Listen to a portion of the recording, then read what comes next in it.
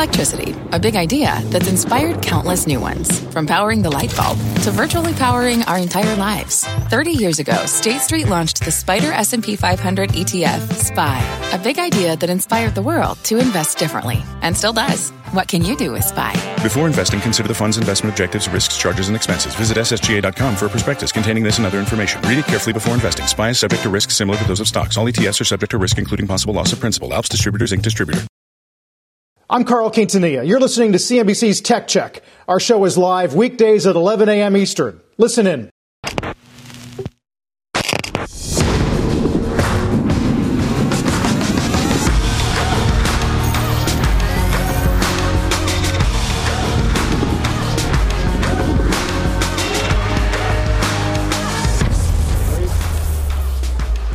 Good Monday morning. Welcome to Tech Check. I'm Carl Quintanilla with Deirdre Bosa and John Ford today.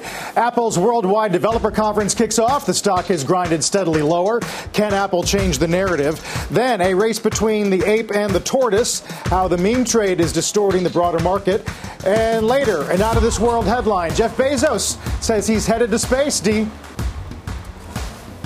Also this hour, bullish calls on Etsy and Peloton, and we checked in on crypto after a wild weekend at the Bitcoin conference in Miami. We will get a download of everything that happened there as Bitcoin, John, just pushing above 36,000. Yeah, Dee, and Apple's software spotlight is on this afternoon. CEO Tim Cook is going to take the stage at the Worldwide Developers Conference, well, virtually, in just about 2 hours, reportedly planning to highlight new advances in privacy, messaging, other apps across devices, maybe some new MacBook Pros as well. And all of this part of the push to keep users inside the Apple ecosystem. The company is making the pitch that its vertical integration, its crafted experiences make better experiences and give developers the opportunity to reap big rewards. But critics argue no one company should have this much power. This argument on full display at the recent Epic Games trial, a verdict on Apple's 30% App Store fee and other allegedly monopolistic practices due in the coming weeks or months. That is the big debate for Apple, and much of the FANG trade is big, really so bad. And Deirdre, I think this is Apple's big moment to make the argument that its iOS ecosystem, its Mac ecosystem has provided this fertile ground for developers to reach more people in more ways and charge them for the value that they create in ways that they couldn't before. That's really just an extension of what they were saying in this trial, but WWDC is where they get to connect that argument, at least, to the real world.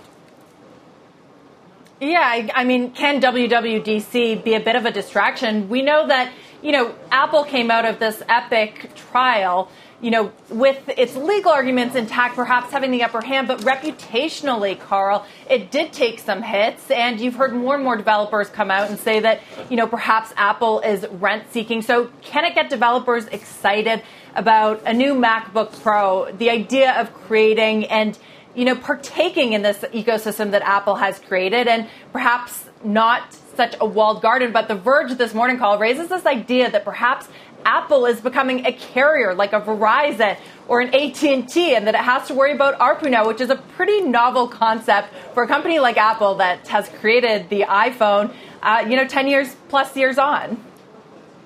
Yeah, it's a great point. Goldman's got a good curtain raiser on the whole event, John, and they say we aren't expecting Apple to change much, but given the Epic case and the ongoing regulatory interest, we will be parsing company commentary to developers carefully.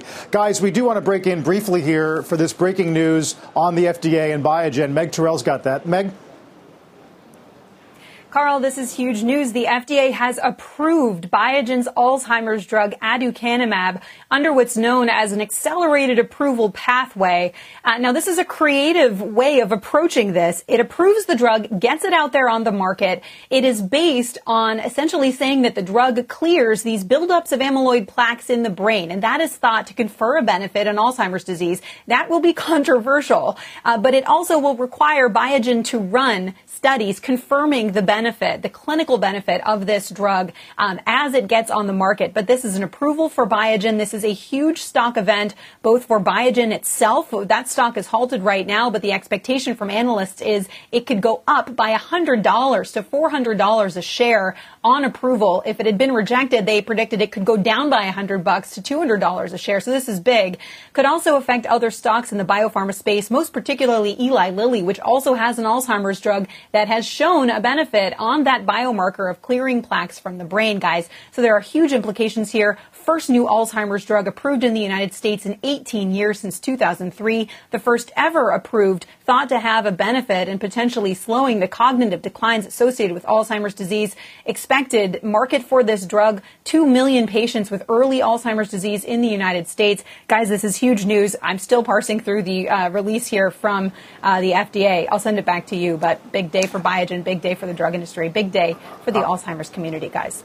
I was going to say, Meg, it's not often we get to use the word historic when it comes to some of these clearances, but that is very big, and we'll wait to see what the stock does when it reopens for trade. Let you get back to your reading as well on that announcement, Meg Terrell. As for Apple's WWDC, let's bring in tech columnist for the Wall Street Journal and CNBC contributor Joanna Stern, whose latest piece for the Journal makes the case that Apple will, in fact, build higher walls in their supposed Garden of Eden in an attempt to pull users deeper into the ecosystem. Joanna, I was just mentioning this line from Goldman that they are going to be parsing the conversation to developers carefully. How do you think that rhetoric changes coming out of Epic?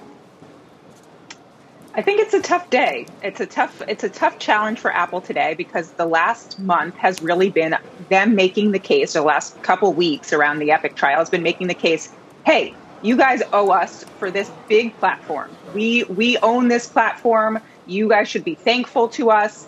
And you sort of have developers being like, but we make these apps and we deserve our size or share of the business. And with today, you've got Apple out there saying, hey, this is a conference for developers. What are they going to do? What are they going to do to convince developers to be sort of, again, on the side of Apple? And so what are some of those carrots? Can we divide them into various silos? For example, today's Goldman note talks about maybe additions to home, maybe some advances on health. What would you be looking for on that front? I think every WWDC is about the expansion of the walled garden. We can debate if we should call it a walled garden, but in the ecosystem, it is about the expansion, giving developers more opportunities to build things deeper into the operating system and to build into the other operating systems, right? You've had watchOS and iPadOS, ways to make their apps and their services grow across Apple devices. And so we'll hear about that today. No doubt we'll hear about that today. We will hear about all the new operating systems. We'll hear about updates to them. I have heard from a couple of sources that we'll see big updates to Messages, Safari, and more privacy control. I think that also sort of gives the developer community the sense of, hey, we're building for this secure platform. This is the one we should have focused on versus focusing on Android or Windows. Also around that, I've heard, again, about health. Yes, health being one. Not sure yet what that developer play will be there, but certainly the idea that Apple wants to get more into the space of mindful health, mindfulness, and also bring back into the Apple Watch and those signals. Joanna, I got to apologize in advance because you know me, I love to disagree. And I disagree with you on this one. This is easy for Apple. This is easy. I mean, this is what they do at WWDC. Like last week, they put out this press release on how many billions of dollars, hundreds of billions of dollars, their ecosystem has helped create for other businesses. And they had all these developers signing on saying, we owe our lives to Apple. That's what they're going to do today, too. And they're going to say, you know what? You really want to give us even more of your life because we're going to help you make even more money. And they have dollars and cents results to back that up. Now, does that mean that some developers don't have a legitimate case that Apple's being unfair? Of course not. But this is what Apple does at WWDC. And I think this time, with the M1 chip out, they have a unique case to make that they really do deliver performance benefits that others find it difficult to match. I think we actually do agree, totally agree on the benefits of being in the Apple ecosystem. Developers love it because of that, right? They know they're developing for, first of all, an audience that has money. They can buy these devices. They're going to buy more of these devices. And it's great at WWDC to prove that point. On the other hand, I think a lot of them are just seeing two numbers, 15%, 30%. Okay, so let me, Joanna, then push back to that whole idea. I mean, this group of developers, even if Apple does provide this safer, more productive ecosystem, they are getting louder. So do you think that we get a different tone from Cook and Apple? Do you think that he's going to try to make up for perhaps some of that reputational damage they suffered during the Epic trial? Well, I think it's exactly what John just said. This is what Apple does the best at these conferences, right? Creating the excitement, the fireworks around the devices and the software, and how all of them, we were going to hear Cook say it. I mean, you can all take a shot. He will say hardware, software, and services. He will repeat that. I mean, should we bet how many times he says that today? He will say it many times, right? And developers love that. The audience, the users love that. It's what makes the Garden so great, right? As I showed in my video this week and talked about in the column, it's beautiful inside the Garden. And so there are these walls, and maybe the company does have a little bit too much control, but we as users kind of love that. Finally, Joanna, we're going to spend a lot of time today talking about the services side, but people are still trying to parse out what supply chains look like on the hardware side, adjusting their unit forecasts for the year. We pay a lot of attention to the chip shortage. I guess, to what degree are you monitoring that in that it might be one day soon a consequential data point for consumers at the retail level, or not being able to get the phone or the unit that they want? Yeah, I think there's big questions about that, especially for the fall. I am not convinced that we're definitely going to see a MacBook Pro today. I know a lot of the industry and tech journalists are buzzing around that. I'm not convinced we will see that today. Not sure that has to do with chip shortages. I just think that would take a sizable amount of the presentation, and that is not necessarily where Apple wants to focus. I think it could be one of those carrots you mentioned, sort of dangling like, oh, yeah, we care about pros, we care about developers, and we're going to give you brand new hardware. Look at this great new hardware. But I'm just not convinced. But I think on the chip side, we're certainly going to see Apple expand into faster M chips, these rumored M1X or M12 or whatever you want to call it, that will be faster than what's out there now. But I think that part is not going to be part of the story today. I think the fall is where we're going to see, again, more hardware, but more discussion about the chips. All right. Wow, it's going to be fascinating, and we understand it going into it a lot better thanks to this chat. Good to see you. Thanks, as always, Joanna Stern. Good to see you guys. We're all going to be taking shots. And Joanna used the term walled garden. I know she even did her piece for the Wall Street Journal in a walled garden. Fort, I got to come back to you on this. Is it fair to call Apple a walled garden? Has that become an overused metaphor? I mean, that idea that The Verge brought up, that it's actually turning into a carrier, that's pretty strong. What did you make of that? Totally fair. It's a walled garden, but, I mean, Apple would argue there's a big open gate in that garden, and you can leave if you want to and go into Android land, but why would anyone ever want to leave? Think of it more like, the Disney World or Disneyland style walled garden where you got to pay a lot to be there, but Apple would argue it's the happiest place on earth. Yeah, but I mean, who wants to leave a garden? People may feel differently about carriers, so some interesting language being brought into the conversation there. Coming up on the show, Jeff Bezos heads to space. Bitcoin takes one step closer to becoming legal tender. And Twitter rethinks the follow. Tech Check is just getting started.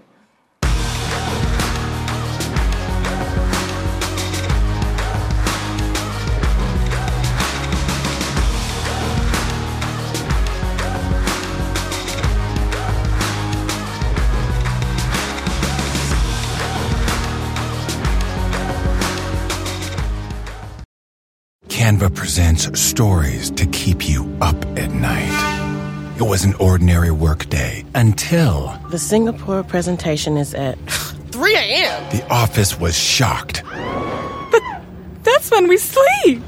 Maya made it less scary with Canva. I'll just record my presentation so Singapore can watch it anytime. Record and present anytime with Canva presentations at canva.com. Designed for work.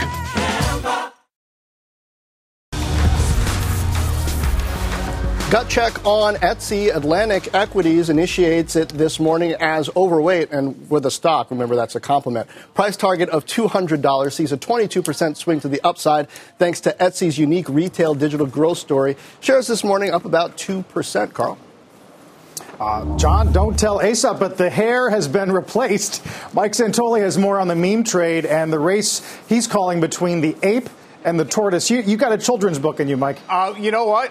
That's where the money is, as far as I can tell, as well. So maybe I'll get working on that. I can't draw, but we'll see what we can make out of this. The reason that you want to contrast what the self-styled apes are doing when it comes to stocks like AMC, it's really, I think, kind of stolen a lot of the oxygen of the conversation around the market because the volumes, the volatility, the rush back to options trading really has overtaken what's happening in the broad market, which is an extremely calm continuation of this rally pause pattern we've had, led by cyclicals, macro data filtering right in.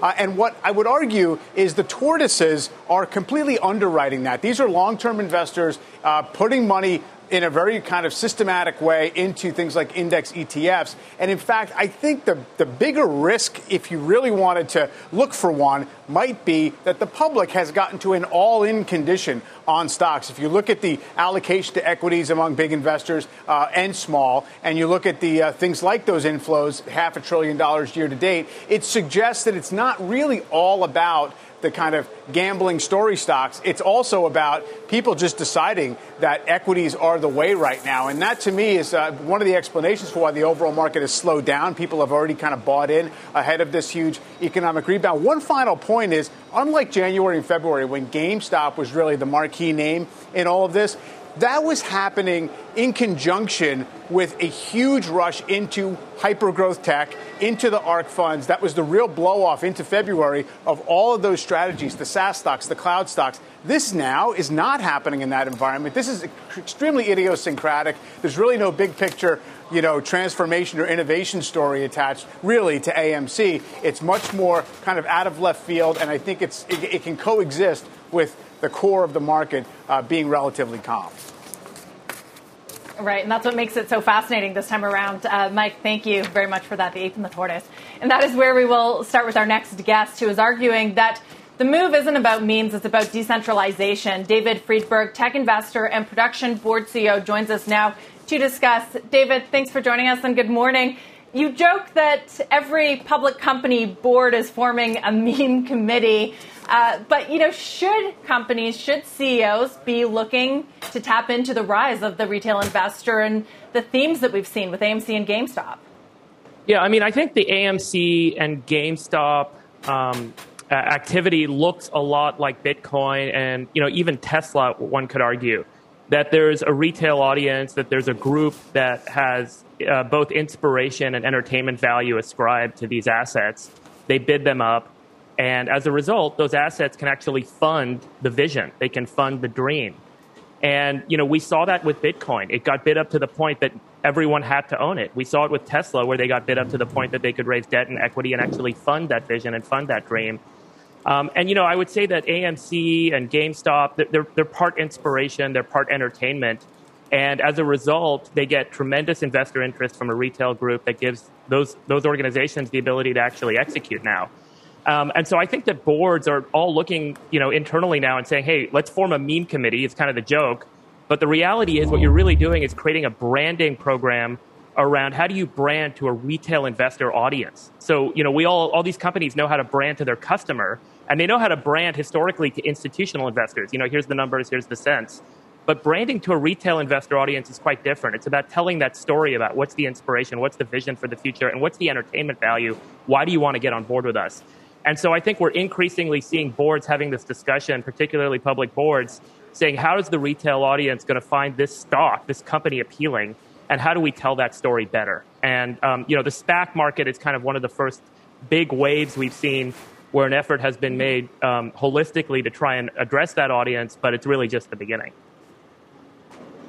Right, David, so much, though, is still unknown about this cohort of investors and whether, CEOs and companies can actually tap into this trend. Does it risk becoming a distraction, or do you have the risk of companies trying to do this, raising capital, maybe doing dumb things with it? Is this sort of a net good or a net challenging or questionable trend? Well, one could argue that venture capitalists don't do anything different than retail investors making speculative investments. When you're an early stage venture capital investor, you're making a bet on the future. You're saying, here's what I think the future could look like. Let me hear the entrepreneur or the management team tell me the story about the future.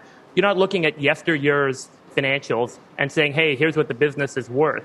And you're putting money in to give that management team the opportunity to kind of take that story forward and make it real. And so I would argue this maybe isn't very different, but it is speculative, right? And so if you're an established, mature business that that is kind of stable and doesn't really have that visionary, speculative kind of position on how you can change the world and how you're going to create entertainment for the world, maybe it's not the right fit for you.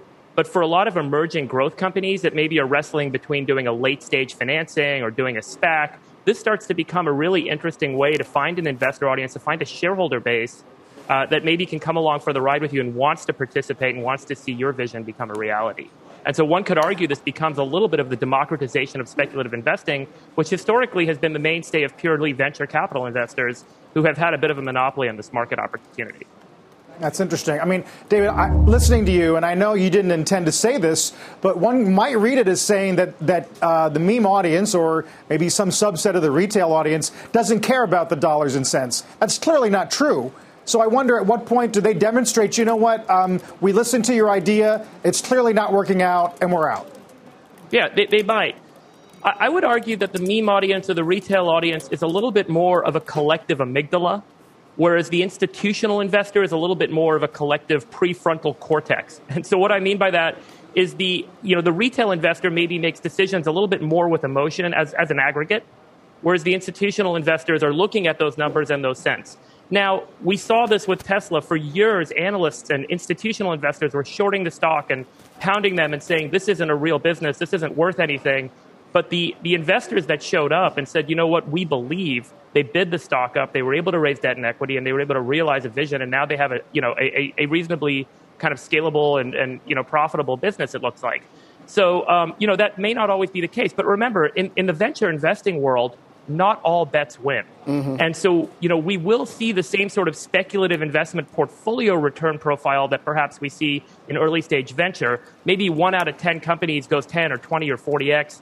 Maybe 3 out of 10 have a good, double or triple, and maybe a bunch of them won't work out and they'll die. But, David, perhaps as a retail investor, my strategy should be to make sure I get a portfolio of bets, not just put all my money into one bet.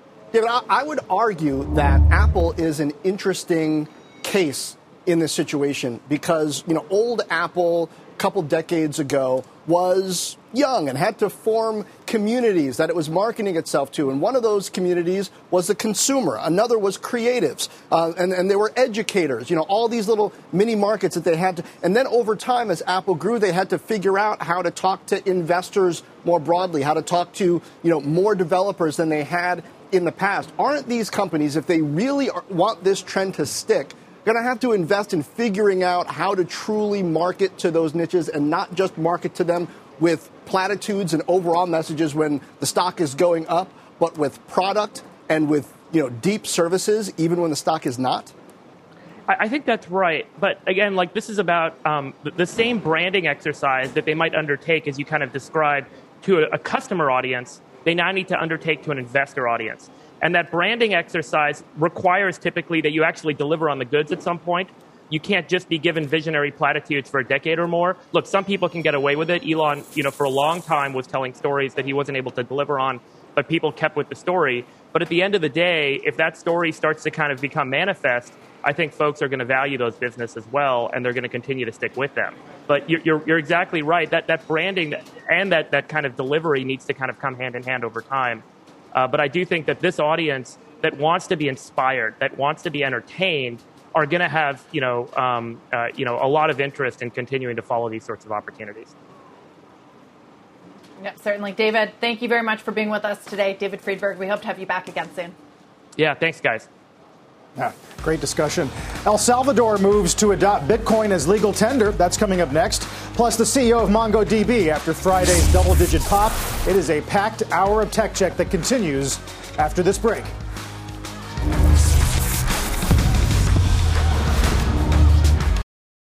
Welcome to the Canva guided meditation for stress at work. Impending deadline? Generate Canva presentations in seconds. So fast. Brainstorm got too big? Summarize with AI in a click. Writer's block? Release with Canva Magic Write. Magical. Stress less and save time at canva.com. Designed for work.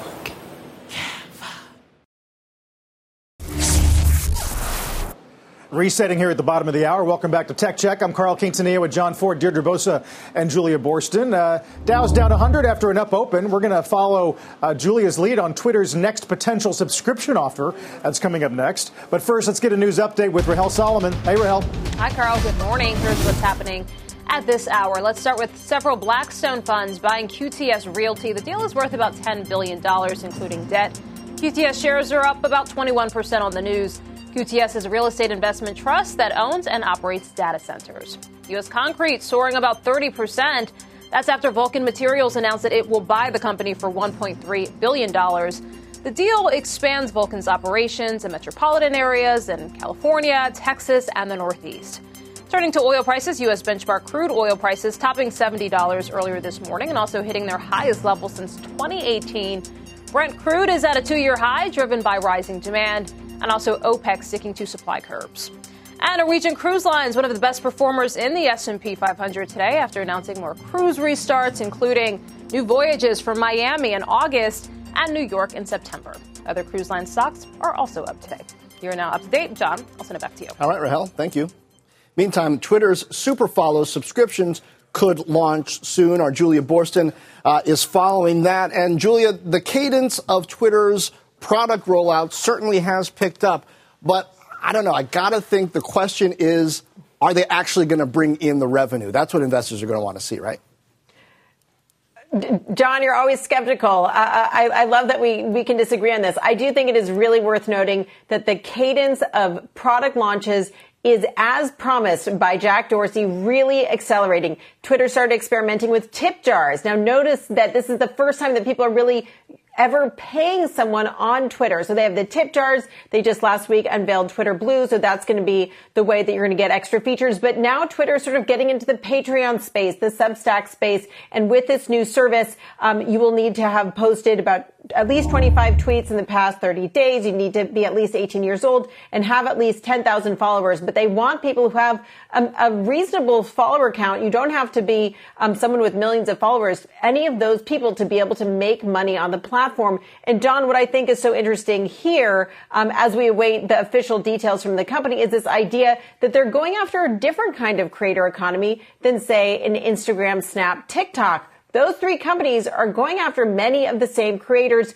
Twitter really has a very different audience and is going to try to get a very different group of people to subscribe. Yeah, I gotcha. I mean, looking for revenue streams beyond advertising, all the rage right now, and some might say, hey, it's about time Twitter got in on this. I just think a couple quarters down the line, I mean, when Omid Kordestani, who's the money man at Google, is your executive chairman, and Jack Dorsey's been, they're going to want to see the dollars actually flowing in. I mean, aren't they? They will. And I think these next 2 quarters are going to be absolutely critical. We'll see how soon they can get this product out the door. But back in February, when Jack Dorsey talked about this idea of having a super follower system, they talked about the price point maybe being a $5 per month. The question is, what is the addressable market? How many people are going to actually want to pay Twitter? And then once people get used to giving their credit card to Twitter, what are the different things that they might do on that platform? Yeah. Can Twitter generate meaningful revenue from, say, commerce, which is another thing that Dorsey has said he's interested in? That credit card on file is a big deal, as Apple certainly has shown us over the years. And speaking of, one of the things that we might hear Apple talk about today is TV OS. Apple TV used to be a really big deal in the over-the-top landscape. I mean, I would argue 5-10 years ago, I mean, everybody in entertainment had to pay attention to the latest thing there. But now it seems to me that other platforms, Roku, certainly the direct platforms from the streamers, like, of course, Netflix and Disney Plus now, they've taken some of the thunder away from Apple. Does anybody care about tvOS? Well, look, here's what I would say. You're right in that I believe that this access to apps on your TV, that business that Apple was so crucial, had sort of crucially access to, that has been commoditized. Now you can get a new TV, you can get access to apps on that. Roku's business has exploded, particularly over the past year. So I think what's going to be really interesting here, as we hear from Apple today, is how they combine the TV operating system with the home. Are they going to try to make the device that you connect to your TV something that you use to FaceTime with your family? Are they going to have a camera attached to it? How are they going to connect that with the home commands and make it more competitive with, say, an Alexa? And is this really going to be the new frontier in the competition for the home? Before, John, we used to talk about the competition for your living room. Now it's all so interconnected. Are you going to have to decide if you're an Amazon family, an Amazon home, an Amazon Alexa home, or an Apple home? And is this going to be the next frontier of that battle? Yeah, which one do you want listening in on you? That's the question. Julia Boorstin, thank you. Who do you trust more with all your privacy issues? Exactly. Meantime, guys, watch Lordstown this morning. If that space wasn't already volatile enough, Lordstown receiving a delinquency notice from the NASDAQ for not filing its quarterly report. Regardless, that stock is up more than 8.5%. Plus, the end of the Tesla Model S Plaid, another Elon Musk announcement, will not make it to the finish line. That is on CNBC.com. A lot more tech check straight ahead. Stay with us.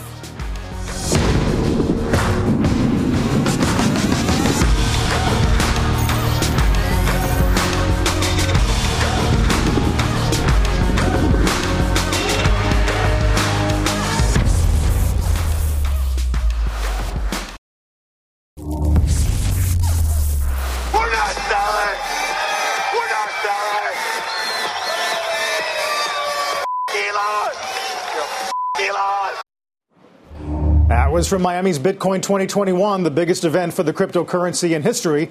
Among the big-name speakers of the conference, of course, Twitter and Square founder and CEO Jack Dorsey, who said there's nothing more important in his lifetime than working on Bitcoin. Whatever I can do, whatever my companies can do to make it accessible to everyone is how I'm going to spend the rest of my life. Like, if I were not at Square or Twitter, I'd be working on Bitcoin. If it needed more help than Square and Twitter, I would leave them for Bitcoin. And as Elon Musk tweeted, Bitcoin is one hell of a drug. Now it's being considered as legal tender in El Salvador. CNBC.com's Mackenzie Sigalos joined us from the Bitcoin conference on Friday and is with us now on What's Next. Mackenzie, the pictures both on television and in Miami newspapers over the weekend, I mean, the vibe it looked out of control. Oh, completely. So it was predicted that 50,000 people were descending on the city. What we know for sure is that there were 12,000 ticketed attendees, and the vibe was electric. You bumped in on that sound from Elon Musk, and while he wasn't physically in Miami, his presence was definitely felt. Right at the start of the conference, the price of Bitcoin dropped following a tweet by the Tesla CEO, which again appeared to take aim at the cryptocurrency.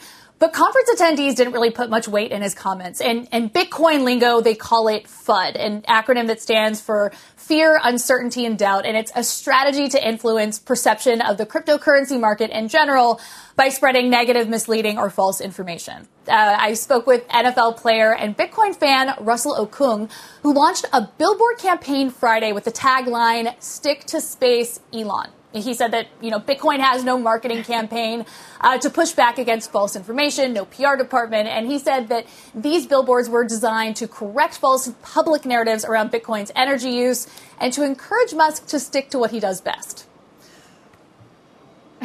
That's interesting, Mackenzie. It wasn't, it was also other athletes were there, including Floyd Mayweather. I heard that he was booed on stage when he suggested that there might be another cryptocurrency that could become bigger than Bitcoin.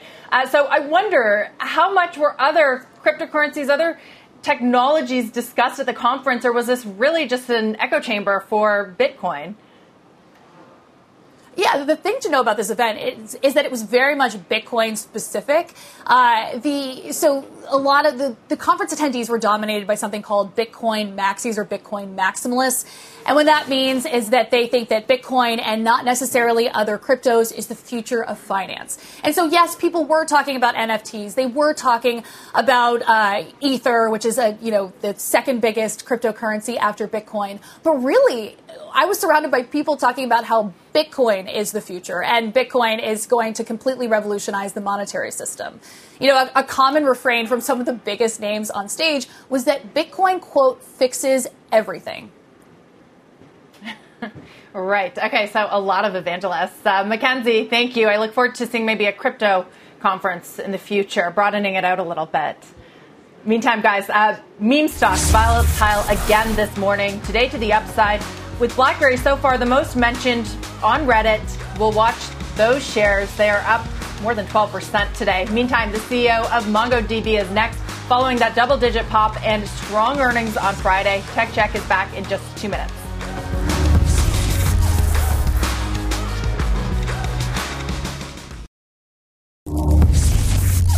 Strong quarterly results sent shares of MongoDB surging Friday, with subs jumping more than 40%. And joining us now to break down the numbers, MongoDB CEO David Acharya. Dave, good to see you. Investors impressed by the quarter, and I'm viewing this sort of in contrast to what Cloudera is going through. Such a tightrope to walk when you're dealing with these mega-scale cloud providers and trying to be best of breed in there. Talk to me about how you're managing that tightrope and managing to turn in results like this in the process. John, first of all, thank you for having me on the show. It's a pleasure to be here. What I'll tell you is the difference between MongoDB and Cloudera is that Cloudera and the Hadoop technology was really built for a different era. MongoDB is built for the cloud era. And to give you some sense of that, we are the most popular, modern, general-purpose data platform in the market. We have over almost 27,000 customers.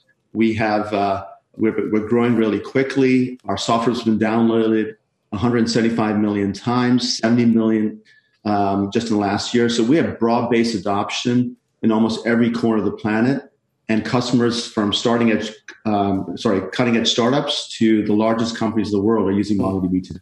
Yeah, I noticed that your Atlas product in particular has some interesting momentum, the attach rate, the uptake there. Also, you said you ended the quarter with 1,057 customers who had annualized recurring revenue of at least $100,000, and that was up 36% year over year. How does that position you strategically, and does it require, because that's sort of your secret sauce, that you spend more on sales to keep that momentum going? Well, I would say a couple of things. One, Atlas is one of the fastest growing cloud products of scale in the world today. It's growing, as you said, it's nearly a $400 million revenue business, growing at 73% year over year. When it comes to the six-figure customers, what it also says is that large, sophisticated customers are deploying mission-critical workloads on Atlas. So I think this is something that Wall Street didn't completely appreciate, is that we have some very, very demanding workloads running on Atlas. And so we can serve the needs of the most sophisticated customers around the world. And when it comes to sales and marketing, John, when you have 1% share, you want to invest for growth. We have more than enough cash on the balance sheet. We have close to $1 billion of cash on the balance sheet. We're investing for growth, and those investments are high ROI investments. Our unit economics are great, and we're scaling the business well. Dev, could you be investing more? You said on the call last week that you're not constrained by market. Rather, it's about your operational capability and how quickly you can scale the business. Your shares are up some 60% over the last year or so. Are you thinking about raising more capital, especially in light of other companies doing so? Yeah, so we've been very happy with how fast we've been growing. There are some operational limits in terms of how fast you can grow. You just can't hire 1,000 salespeople overnight and expect to scale them, ramp them, and get them productive quickly. So we're trying to grow in a responsible manner. When it comes to cash, we have, as I said, close to $1 billion of cash on the balance sheet. So we don't need any cash right now. And we were frankly cash flow positive last quarter. So we're running the business quite efficiently. We do expect to burn cash over the year, but moderately, because we believe that we're running the business efficiently, but there's a big market, and we're investing for growth. Yeah, and we see that growth in these numbers. David Acharya, CEO of MongoDB, thanks for being with us. Thanks, John. Nice to be here. In the meantime, you can forget about meme stocks. Jeff Bezos is going to the moon. That's coming up next, plus the next big technology frontier and how to play it, only on CNBC.com/pro. We are back in a moment.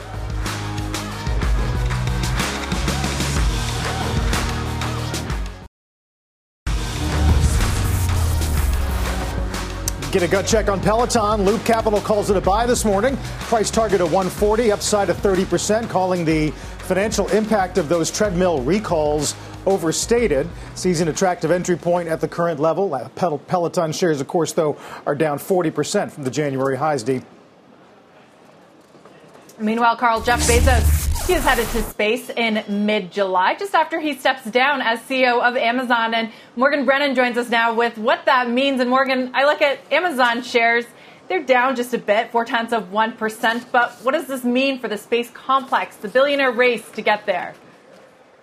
Yeah, that's right, Deirdre. I mean, it's like literal rocket ship emojis where Jeff Bezos is concerned with this news today. So Bezos announcing that next month, July 20th, that is the 52nd anniversary of the Apollo 11 moon landing, those first human steps on the moon. That is the day that Blue Origin is targeting this first crewed space flight past the edge of space that Bezos now says, as of this morning, he's going to be on. He's going to be joined by his brother Mark, also by the winning bidder of an online auction that's been underway on Blue Origin's website since last month, and that culminates in a day of final bidding this upcoming Saturday. The current highest offer on the website is $2.8 million, nearly 6,000 participants, 143 countries.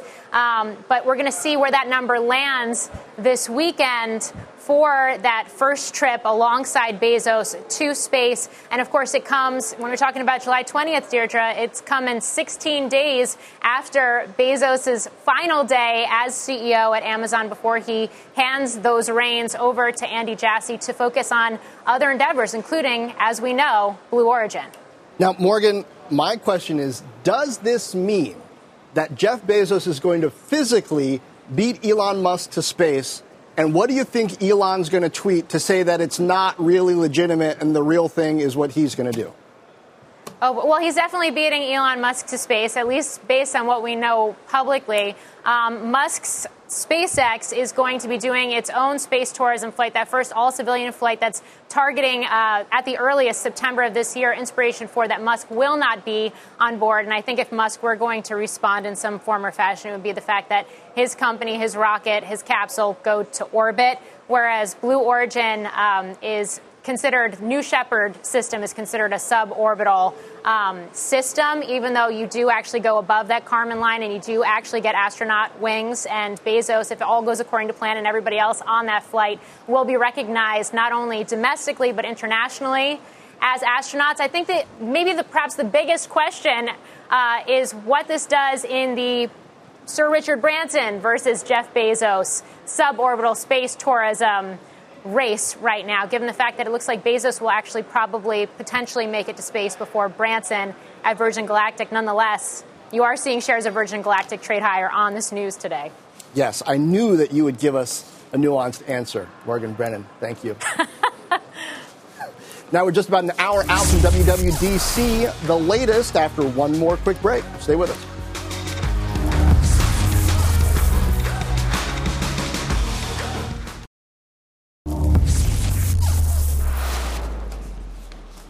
One more thing. It is, of course, the start of Apple's WWDC, and Josh Lipton has one more look, and Julia Boorstin has some interestingly timed news from Facebook. Josh, we start with you.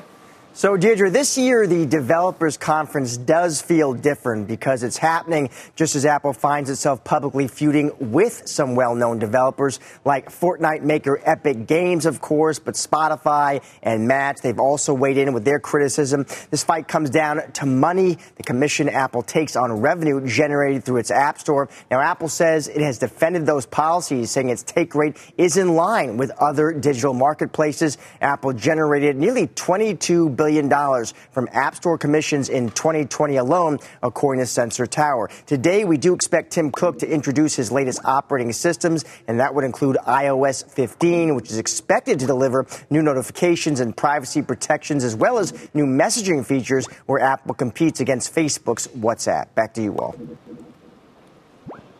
Yeah, and Josh, just in time to make news before that Apple event, Facebook's making some news of its own and a bit of a stab at Apple, right, Julia?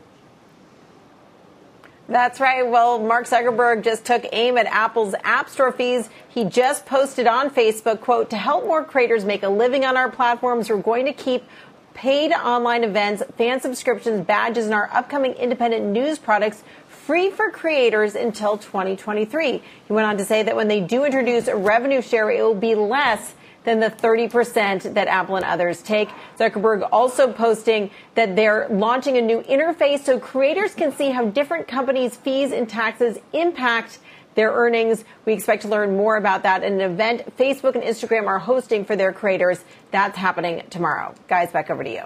Wow, that is an interesting wrinkle, Julia. John, it kind of takes you back to that interview that Cook gave to Kara Swisher not too long ago, in which he appeared to discount Facebook as a competitor in general. With this announcement, things got a little more spicy. They do, but Dee, I wonder if this undercuts Facebook's argument in a way because, hey, they're competing on price with Apple. If Apple were a monopoly, they couldn't do that. That's right. That's a very good point, John. Also, I mean, they're saying that they're not going to take that 30% cut. I wonder, built into that, we've been talking about this idea of a walled garden. Does anyone think that Facebook has sort of the same kind of ecosystem that Apple does? I'm not sure, but this back and forth, Carl, is certainly interesting between these two tech giants. And I wonder what Cook will say in response. He hasn't been known to hold back. Nothing. Yeah, I mean, and imagine what the developer community is thinking right now. All of these riches coming their way as they are suddenly being courted by multiple parties. Fascinating. It's great to be back here at their exchange. You've been listening to CNBC's Tech Check. You can always catch us live weekdays at 11 a.m. It's that time of the year. Your vacation is coming up. You can already hear the beach waves, feel the warm breeze, relax, and think about work. You really, really want it all to work out while you're away. Monday.com gives you and the team that peace of mind. When all work is on one platform and everyone's in sync, things just flow. Wherever you are, tap the banner to go to Monday.com.